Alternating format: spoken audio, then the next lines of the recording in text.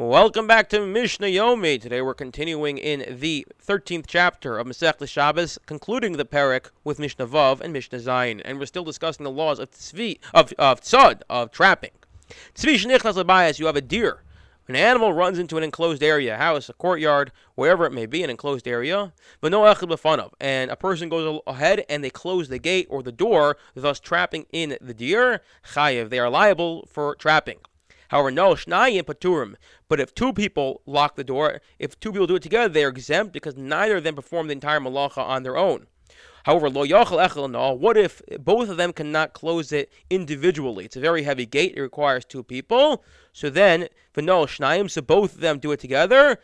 V'nalu shnayim chayavim. So then they're both liable. And this goes back to something we discussed earlier, that we look at two people who perform a malacha when they need each other, such as carrying a very heavy object outside. So when they do it together, we look at them as if they're independently, each of them doing a full malacha.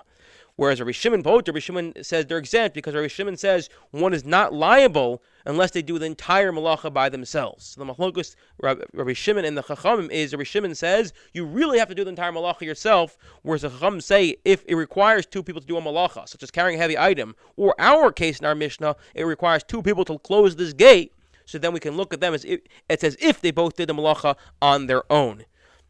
Mishnah Zayin. Yoshev echel pesach v'lo malo. What if the deer runs into the house, and so you go along, pull a chair up, and you sit by the entrance.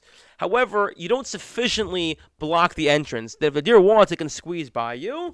So in that scenario, then you are going to be exempt because, again, you didn't trap the animal. Yoshev Shenu Malo. What if the second person comes along and he sits down, thus concluding and totally blocking off the doorway? So guy number one only blocks off half the door. Guy number two now sits down, so now it's completely sealed off. Hasheni chayiv, only the second person is liable. And why is that? It makes a lot of sense. Because the first guy didn't actually trap the animal. His action of sitting down didn't trap the animal. It was only when the second guy came along that the animal is now trapped. What if the first guy sits down there, it's a narrower doorway, and when he sits there, it's now totally trapped. And then a second person comes and sits down next to him in a way that he's forming an additional barrier. So what happens here? Again, you have a doorway. Guy number one sits down, blocks the doorway. Guy number two sits down right next to him, and he theoretically is blocking the doorway, except that guy number one's already doing it. So in this scenario, guy number two is putter. And why is the second guy putter? And the answer is because he's not doing anything. The animal's already trapped. He's just sitting down next to his friend. So much so that if the first guy gets up and walks away, the guy who closed the door initially, and now the second guy is sitting there and he's actually blocking the door, he's still exempt. And the reason he's exempt is because his action was done totally beheter. When he sat down, he wasn't blocking any door because there was a barricade there already. It's just he sat down in a place. It happens to be there was a barricade there, and now it's someone else removed the barricade, as in they got up and walked away. Well, that's not going to make now guy number two, the second guy, liable because his action was not one of trapping. His action was one of sitting. It just happens to be he's sitting in a place that once the barricade moved away, he now becomes a barricade. What's it similar to?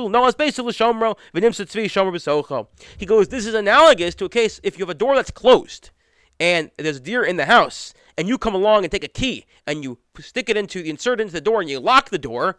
You're not going to be liable because the deer can't get out once the door is closed. We assume the deer can't open a door. So if the door keeps the deer inside and you come and add an extra measure by locking it, you're not going to be liable for trapping because your action didn't trap the deer. It was already trapped. So too here, when you sat down in front of an already blocked door, so you're not adding anything to the animal being trapped in there. You're not adding anything to the tzad here. You're merely sitting down. It just happens to be in this scenario that the barricade gets moved a moment later, but that shouldn't reflect back to you and make you liable. I wish you all a wonderful day.